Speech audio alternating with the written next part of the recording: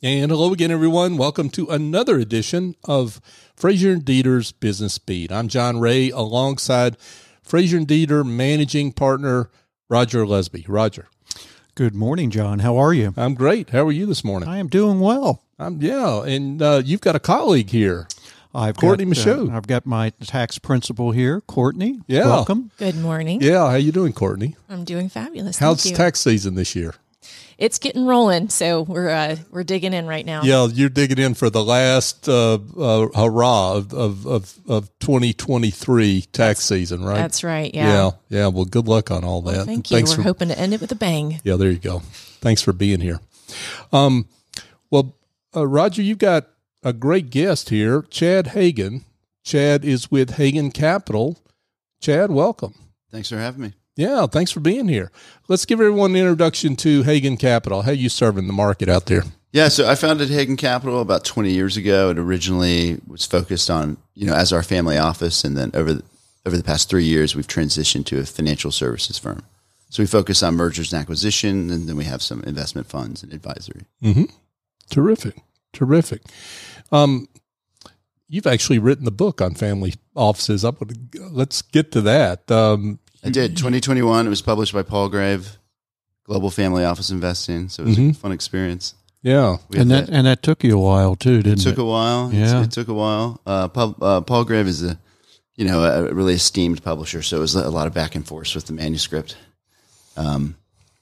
Great learning experience. Sometimes when you write a book, people will say, you'll meet other people who've written books and they'll say, well, that's the only one I'll ever do. But that wasn't my case. I really got into it and have a few other books. Oh, did you? So. Okay. So why folks, you're going to hear Chad's talents here shortly. You could have written a lot of different books given your talents and experience and background. Why this one? Paul Grave's a major publisher. And so when we were pitching it to them, it just seemed like this book made the most sense for me to kind of break out as an author. It's what I had the most exposure with in the last kind of 5 years. And it was around 2015 we had a large takeover attempt that received a lot of international press, and so Paul Grave wanted that story in the book. So we built it. I built it around that. Gotcha. Kind of terrific. So you have a variety of investment interest in your family office and in your M&A practice. Talk about what some of those are. I know one of them is energy. Energy is a big one. We do almost every industry with the exception of restaurants, healthcare, and there's one other, and I've just forgotten it. But for the most part, we're industry agnostic. Technology, healthcare, and hospitality, we're no longer focused in. But other than that, we're industry agnostic. Okay. Why energy? Well, energy's cyclical. So usually energy firms need groups like us to help kind of work out some kinks. And at this point, energy is very compelling. It's very, very interesting. We all use energy. America's a massive country. So there's no easy fix to how we're going to go forward with energy and our energy policy. Yeah, you've got some interesting thoughts about that. We were talking about before we came on the air in terms of, well, let's start with the term environmentalism. That means a lot of people get their hackles up when they hear that term. For you, it means something a little different. Yeah, absolutely. Fortunately, I've grown up around the natural environment my whole life. I spent summers in Florida, and I was with my mother kind of watching sea turtles and stuff like that, watching sea turtles hatch and moving nests with some of the park rangers down there. And so when I was in high school, I did a NOLS course, and I ended up finishing high school out west, so it turned into about an 11-month ordeal. And then I did mountaineering throughout college, so I was really involved in exploration in the natural world. And after a while, I realized that it would be better suited as environmentalism and philanthropy around that. So a number of years ago, through our family foundation, we put together something called HFF Nature Trust, which I run, and that focuses on rewilding and other sorts of concepts. Right now, we have a project called bioacoustics, so we record nature in certain areas, and then we have a computer program. It's through Cornell's forgot the name, but it's like a bird-specific laboratory. And so we're doing that right now at Kingston Downs in Rome, Georgia, with the Buchard family. And that's our first program, but we'll roll out to other locations. We might go to Scotland, hopefully. We're working with the city of Roswell about doing it in their parks as well. Right. And so that's called citizen science. So basically you record the animals that are in these areas, and then you run it through a software program which identifies the birds and or other animals. And then from that, you can see what species are in the area. Oh, that's cool. It's pretty interesting. That's where I would think AI plays into really helping out the diagnostics of all that. Oh, absolutely. Absolutely. Yeah. It's probably impossible to just, from a human perspective, listen to these sounds and be like, okay, well, that's that. And sure. So AI really helps for that. Yeah. Very cool. And then rewilding, we've been focused on that for a number of years. We were an early supporter of the Beaver Trust in the United Kingdom. The Beaver Trust ended up making a really big ripple effect for beaver reintroduction in Europe. And we've kind of used some of that to push policy on beaver reintroduction in the U.S. state by state. Now, so this is obviously somebody who cares deeply about the environment, right? Incurring and spending money to support the environment. Yeah, in a real tangible ground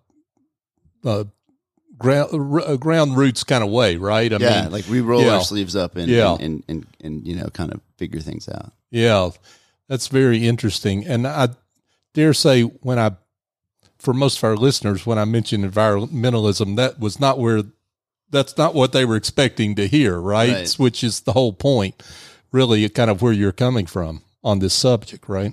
No, absolutely. So when I was doing mountaineering, which is about climbing mountains, and it's a little dangerous, I was going all over the world. I went to a lot of different continents, and I would see the same thing over and over again, which was once you got to base camp, there was a tremendous amount of trash. Mm-hmm. And because base camp was high up, 12,000, 15,000 feet, no one was cleaning it up. Mm-hmm. So if you look at Everest, which I haven't gone to Everest, but if you look at base camp at Everest, like it is without a doubt a trash heap.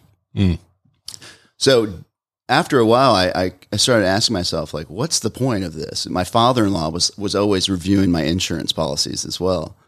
And I just had to kind of look at what I was doing, and I questioned what the point was, because it was just some sort of exploration, but I wasn't adding to the environment. So seeing the degradation of the environment because of tourism and things like that, I got more and more focused on the concept of protecting nature and conserving nature. So what do you say to those that hear what you're saying at a very surface level and think, how can you invest your money in that way? Right. I mean, what's the return on reintroducing beavers and recording birds? So I'm glad you asked that, because we've been putting together a fund that's focused on nature conservation. Mm-hmm. And we're using some templates from some friends over in Europe, but we're trying to return about 4 to 6% a year. So like kind of fall into that typical real estate return category. Mm-hmm. So you would, in this situation, we're looking at water mitigation, which is obviously in an area like Atlanta, which has received a lot of economic growth and a big population swell. That's an important project and an important metric to consider. Mm-hmm. So that's one thing that we're focused on from an environmental perspective, which includes investing. Trees. Yeah, absolutely. Mm-hmm. I mean, what we're doing with water mitigation and habitat restoration is taking a field and turning it, for as an example, turning it into a stream or wetlands, and then bringing native species, native plants, and trying to reintroduce native flora and fauna. Mm-hmm. Mm-hmm. Very interesting. Let's talk about clean energy, so-called clean energy. Right. Clean energy isn't necessarily clean. Oh, come on. Yeah. I'm shocked to hear you say that. So you can't necessarily take everything for face value in clean energy. Yeah. Clean energy, without a doubt, is a new technology. So as you're seeing, that the government has really backed clean technology. I don't know any other country that's as deep as America is. And so that's created this big superficial demand, I'd say. You've got a lot of solar being rolled out, a lot of wind farms being rolled out, a lot of discussions on carbon capture and stuff like that. But the reality is, the reason we haven't gotten behind solar investing is because there's not much difference in installing solar panels on the side of a highway or paving it in concrete. And most people don't want to hear that, but when you install a bunch of solar panels, you're obviously these solar panels are built out of, you use natural resources to construct them. Mm-hmm. And when the lifespan's done, there's no real way to recycle them in an environmentally friendly way. Also, and it's not an old enough industry where we've gotten to that point yet. Yeah, exactly. And then, kind of like I just said, you've got metals and all these other materials that come from the natural environment. So you're still mining, you're still kind of processing natural resources to make these solar panels. But I think the biggest thing is if a landowner sells or leases the land to a solar company, they scrape that land to the point that there's no topsoil left. So there's no nature that's going to live on it. And then they put these, they basically put a parking lot of solar panels. Mm-hmm. And so it obviously creates some power for the sun, or from the sun rather, and you can store some of that in batteries, but we all know our battery technology really isn't there yet. Mm-hmm. So it's this interesting quandary.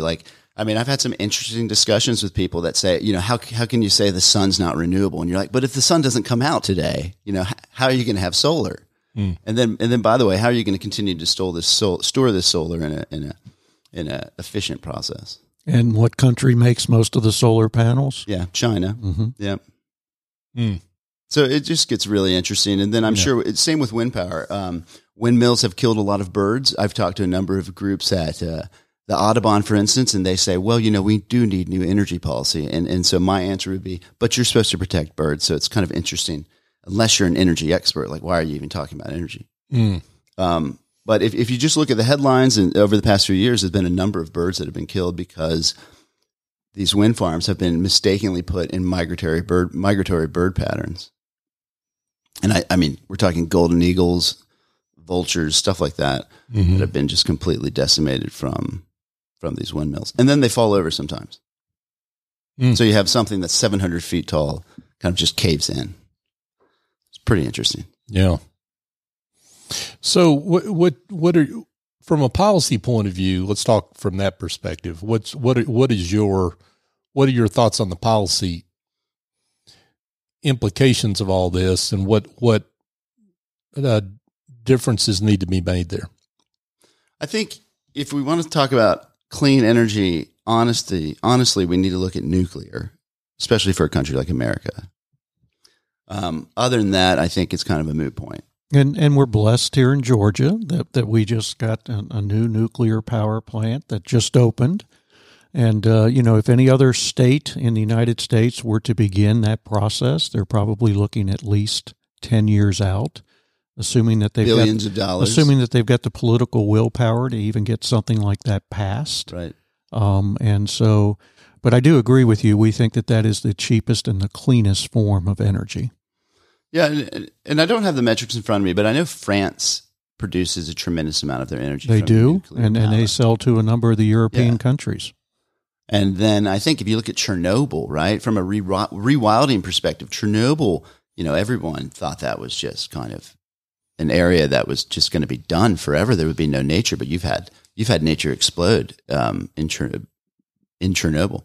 It's been really interesting. So the whole idea of nuclear waste being radioactive and destroying the world isn't necessarily true. Mm-hmm. Well, we don't want it leaking around, but you can store it and dispose of it, and then in 1,000 years it would be fine to a degree. So It's interesting. Yeah, that is interesting. Also in the U.S. we have hydroelectricity, especially in Georgia. So our lakes operate as batteries. It's like the best batteries on the market. I hadn't thought about that, but that makes sense. Chad Hagan is with us. He is with Hagan Capital. So, there are tax incentives here that obviously make the decisions, in your view, uneconomic. Is that the good way to put it? For energy? Yeah. Yeah. I just think that we're not being forthright about how we can roll out a comprehensive clean energy policy in the next 10, 20 years. Mm-hmm. Like America's not going to achieve net zero in 2030. It's just not going to happen. There's no way. 2030 is coming fast. 2030 is not too far away. Yeah. 2050 maybe. Mm-hmm. It just depends. I think one of the big issues that I have is that if we're going to stop our emissions, which we hear that emissions are really what's heating up the world and destroying the earth and destroying civilization, then why is India and China not stopping their emissions? All right. Because you would think if we have to stop, they have to stop. Mm-hmm. That's probably the big sticking point for me. Yeah. Yeah, especially since they have so many people Mm-hmm. and so many people in poverty. And the best way to bring some of those people out of poverty is to have a cheap energy source. Yeah, and for sure, and capitalism, right? Capitalism is the best way to bring people out of poverty. So it's kind of allowing the free market to dictate is the way to go, especially my opinion. And these countries are not using clean energy. You know, China and India are not worried about the environment like we are. So you're not going to have a drawdown of emissions coming from the East. Mm-hmm. The drawdown of emissions is going to come from here. And you have to wonder, are we just doing what we did during the Clinton era where we export everything to another country? Are we just going to export the pollution to China and just not worry about it? Mm-hmm. To me, that's just not being honest, and it doesn't make sense. I mean, I know policy doesn't always make sense, especially in recent years, but still, I think it should strive to make sense, and it should strive to follow logic and economics. So with that view, how's that driving some of your investment policy there within the family office? Well, you know, we're behind some energy policy, mostly with dealing with land and natural resources. We're not touching clean energy and stuff like that. I've seen a number of solar funds. They had great investments, but we're just not behind that. I'd like to see carbon capture. But also, I think carbon capture is one of those things. Like, do you want to have BP or Shell Oil handle the carbon capture? Because they'll just tell you everything's fine. Don't worry about it. Not to pick on them, but it's an interesting thing. So it's like, do we want carbon capture in the hands of Greenpeace? Probably not. So, got a lot to figure out on that front. Yeah, that seems like a fairly intractable kind of problem, right? Because there's such extremes on either side, I guess, in some ways, right? Yeah, absolutely. And I'm not going to say that climate change isn't real. You just have conflicting research, and then all the climate scientists agree that climate change is occurring, but they're also climate scientists, and they're not going to be funded research-wise unless they kind of chime in and jump on that bandwagon. Mm. So it's very interesting. Very, very interesting. Yeah. Yeah, Chad Hagan is with us, folks. Hagan Capital Group in Roswell here and beyond. So what are there's also an interesting interplay between the federal government and the states, right? Because sure. the states have some economic development kind of mandates that they want to do. I mean, people get reelected because of economic development, and sometimes there's some conflicts there in terms of policies, right? Yeah, exactly. Absolutely. Talk more about that. I think if we're going to just look at the biggest states in America and what they're doing with energy, I think Texas is doing the best job. Oh, say why? California is probably doing the worst job. I tend to pick on California, but I'm not picking on them in this context. I'm just saying they're doing the worst job. Texas is doing the best job. Texas, apart from needing to build out their infrastructure a little bit more, and some of the issues you've seen because of the cold snaps and weather like that. Texas obviously is a big energy state, fossil fuels. You know, it's kind of like it's king over there, but they also have a lot of wind power, mm-hmm. and they have their own they have their own market. I think it's called ERCOT. And I think the states, you know, could look to join forces or kind of start kind of mini markets like that. It would be worthwhile. I mean, it's probably going to break out into regional perspectives. But Texas is a great example because it's such a big state. It's kind of mm-hmm. a region in itself. Is it because it's a big state, or is it some intentional policy, or why are they doing such a better job from your perspective? Yeah, I mean, I think because Texas is such a big state with so many important cities and such an important economic. And they're very much pro-energy just because of all their oil. Yeah, without a doubt, without a doubt. And just Houston is just the capital of the energy world, without a doubt.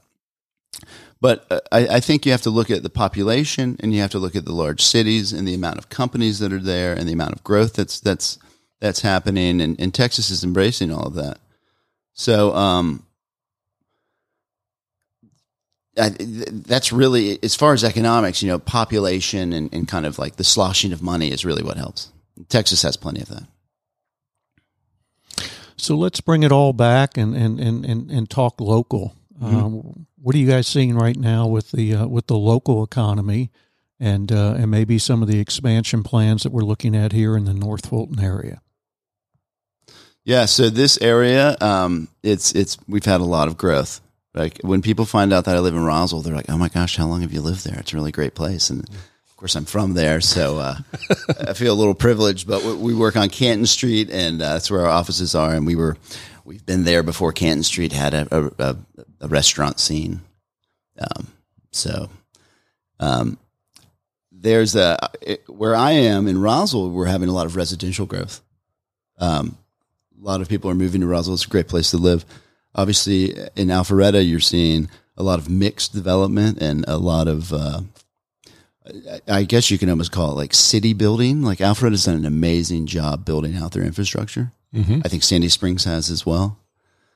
There's a lot of competition here in North Fulton. It wasn't like this 10 years ago. I embrace competition. I think it's great. But you're kind of seeing the municipalities at war, for lack of a better example. Or at least competing against each other. Because war of competition. You have Milton now following and trying to replicate the success of Alpharetta. You have Johns Creek going to do something very similar. You have Forsyth along County. Those lines, and then you have Forsyth. Yeah. That's right. And Sandy Springs, obviously south of us, but they've done an amazing job developing.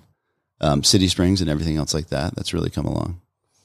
Do you think that having those, let's call it 5 cities, I'll leave Forsyth out, but we can include the Forsyth County if you wish, but having all that, those different jurisdictions, as you say, bumping up against each other and competing in the way they're competing, that's been a healthy thing overall for the growth of North Fulton?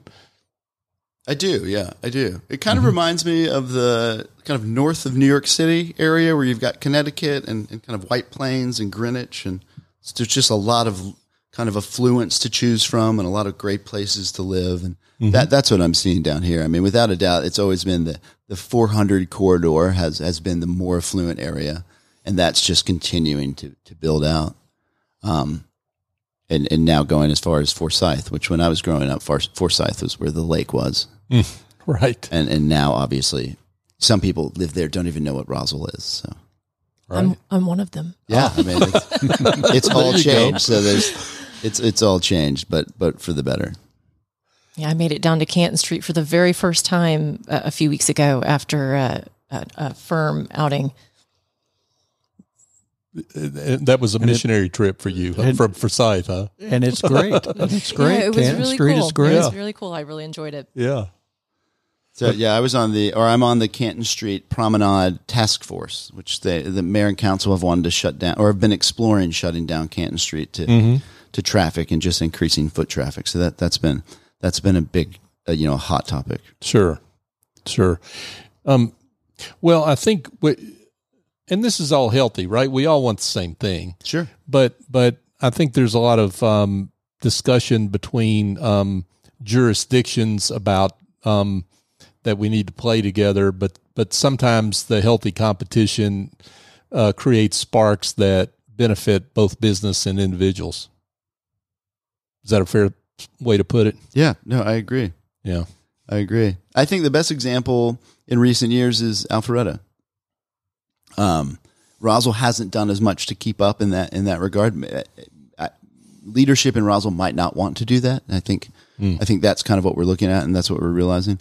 Alpharetta has obviously been the opposite. So I think Alpharetta has just been a banner example. And even if you look, this is a little nerdy, but if you look at the statistical kind of census statistical areas, it used to be Atlanta, Sandy Springs, Roswell on the statistical chart, now it's Atlanta, Sandy Springs, Alpharetta. So I don't know if the powers that be in statistics said, well, we've got to name Alpharetta because that's a legitimate statistic and no one knows what Roswell is. But well, you mean in terms of naming the MSA? Is that what you mean? It used to be Atlanta, Sandy Springs, Roswell. Now it's Atlanta, Sandy Springs, Alpharetta. Interesting. And so I haven't met anyone who makes those decisions yet, but I've been curious because I always thought it was cool that Roswell was mentioned, but now it's Alpharetta. But when you think about it, Alpharetta is known on a national level now. Mm-hmm. People find out that I'm from Atlanta and they'll ask me, have you been to Alpharetta? I'm like, well, of course. Yeah. I remember Alpharetta before there was Avalon. Yeah. And funny enough, and I was on vacation in Destin, and when we were shopping, there was a huge sign that said, visit Alpharetta. Yeah. Or people were like, I'm thinking of moving to Atlanta. What do you think about Alpharetta? And you're like, it's a great city. Yeah. I mean, it's just on the map. Mm-hmm. Well, and in the old days, Buckhead was the same way. Yeah, absolutely. They talk about Atlanta, and then where's Buckhead? Right. And so now Alpharetta has just become another part of that conversation. Yeah, for sure. But John, it's because we've had so many wonderful things up here. Absolutely. I'm just stunned at the growth that we have seen since our firm came up here 15 years ago. Just amazing. Mm-hmm. Absolutely. Speaking of pioneers, Frazier and Deeter coming to North Fulton. Absolutely. That's when everything took off, John. Yeah. That's right. There's a plaque somewhere in the city of Alpharetta, right. Commemorating that date for sure. But well, let's. What are the? I mean, you're a family office, so I have to ask you this question. I mean, what are the investment implications of this for people that are interested in Alpharetta, North Fulton, this region, and how does this growth continue? What are the real estate implications of all this? Talk about what you see. Yeah, I don't see why the growth would stop. Mm-hmm. I don't see that in the cards at all. And you have more companies relocating here, relocating to the Sun Belt. So the amount of growth that we're seeing in the 400 corridor, I don't have the stats in front of me, but it's got to be, the top 10 in the nation, top 25 in the nation, without a doubt, past few years.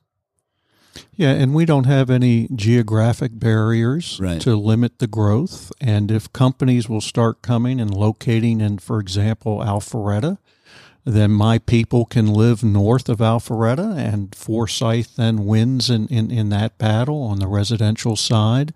And as that growth continues to grow, and now that we're past the COVID protocols, we have people moving again. And so Atlanta, and especially North Fulton, is receiving positive net migration each and every month, which only fuels to that growth. Our real question will be probably more towards affordability than it will be as to growth, because we will continue to grow, I'm quite sure. Yeah, I agree. So I would agree with Chad on that, but I think that affordability becomes an issue, and maybe that just means that people locate even further up north.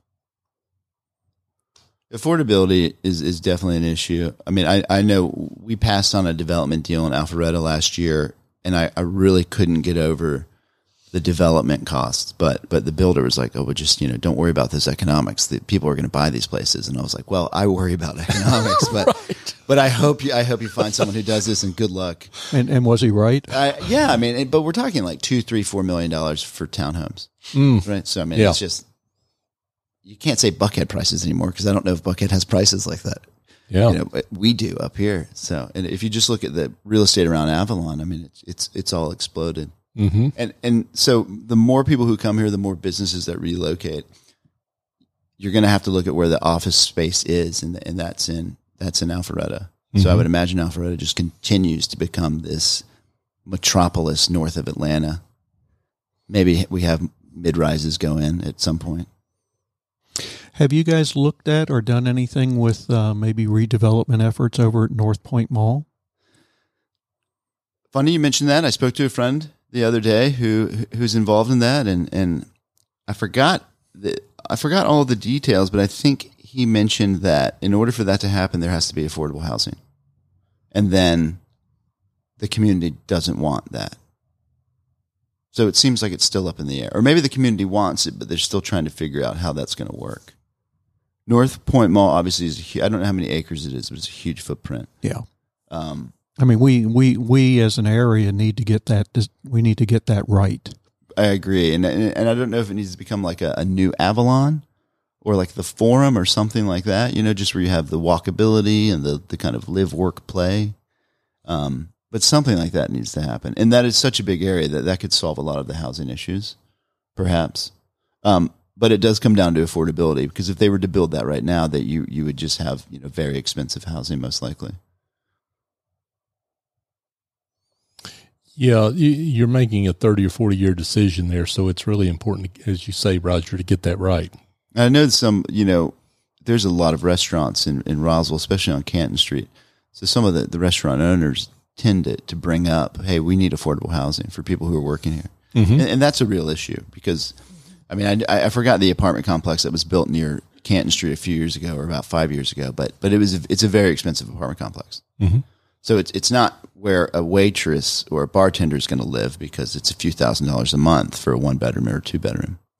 And then we don't have public transportation. Then we have some parking issues. So, south of Alpharetta, we need some more infrastructure development, without a doubt.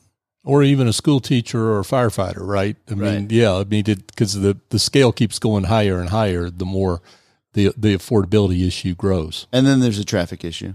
Yeah. So you don't really want to live that far away. Because I know when I'm leaving Roswell to go to the High Museum or whichever, it takes me about 15 minutes to get out of Roswell. Mm-hmm. And then I'm on the highway, and it's about 20 minutes downtown. Right. If you're lucky. But just getting out of Roswell takes a lot of time. Mm-hmm.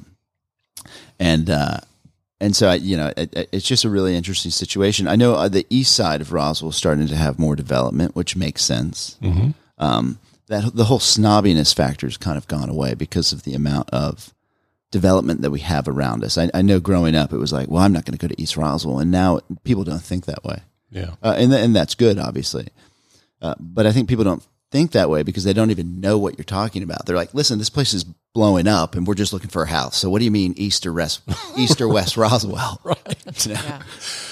Yeah. Well, but West used to have the river, so. Absolutely. Yeah. Absolutely. And that's where Canton Street is. But if you look at Johns Creek, I mean, that's a success story. Mm-hmm. And that's a relatively new development. Mm-hmm. Was it 10 years old as a town or city? Maybe 15? Yeah, something like that. Yeah. A baby, relatively speaking. A baby. I guess it's the number of newcomers that don't know the difference between, they don't know the East Roswell or the Alpharetta versus Roswell. Yeah, they don't know any of that, right? And that's just going to increase. So many people are coming here. No one's getting caught up in that locality stuff. They just know that this is a great place to live, great place to have a family, great place to live and work. And and we're blending together. So absolutely. Milton's another success story. Demographically, that place is off the charts. And from what I hear, there's just more development going in. Yeah, downtown Milton is doing well. So starting to fill that in, and we'll see how that all plays out. And to the left of us, obviously the northwest, Canton, and so it's all really growing. The whole kind of between 75 and 85 is just really hot stuff. Mm-hmm. Great words here from Chad Hagan, Hagan Capital. Chad, this has been great. I mean, lots of fun, interesting, and potentially profitable things to talk about. Any other parting words of wisdom you want to give us? Just glad to be here. Right. Mm-hmm. Thanks for having me. Appreciate it. Glad we can talk about North Fulton and everything else that's coming about. Yeah. Terrific. Well, we appreciate everything that you and your company do here in the area, and look forward to a continued and long relationship. Okay. Absolutely. Yeah, and congratulations on some out of the box thinking. We need more of that. So when it comes to energy and some of those other things, so thank you for that. We appreciate your work. So terrific. So before we let you go, though, for anybody who would like to know more about you and your firm, where can they be in touch? Yeah, so I'm on Twitter at Chadwick Hagan, And then we've got HaganCapital.com. So that's HAGAN. Mm-hmm. HaganCapital.com. Terrific. Twitter, now X. Yeah, I haven't fully adapted to that. Be like, I'm on X, the social media platform RadioX, formerly known as Twitter, right? Yeah. I get that. Chad Hagan, again, thank you so much for being with us. Thanks for having me. Absolutely. Hey, folks, just a quick reminder that Frazier and Deeter's Business Beat is brought to you by, guess who? Frazier and Deeter. Frazier and Deeter is one of the fastest growing accounting and advisory firms in the U.S. because they serve the emerging needs of their clients as they evolve. They serve clients from the global Fortune 1000 to growing private businesses by accounting for today while advising for the future. Frazier and Deeter invest in relationships to make a difference. For more information, go to FrazierDeeter.com. Roger, this has been a fun conversation, don't you think? Always glad to do these, John. Chad, Yep. Thank you so much for being our guest. Courtney, thank you so much for joining us today. I appreciate that. And Sure John, thing. we'll see you in September. I look forward to that. For Roger Lusby, Courtney, and Chad, I'm John Ray. Join us next time here on Frazier and Deeter's Business Beat.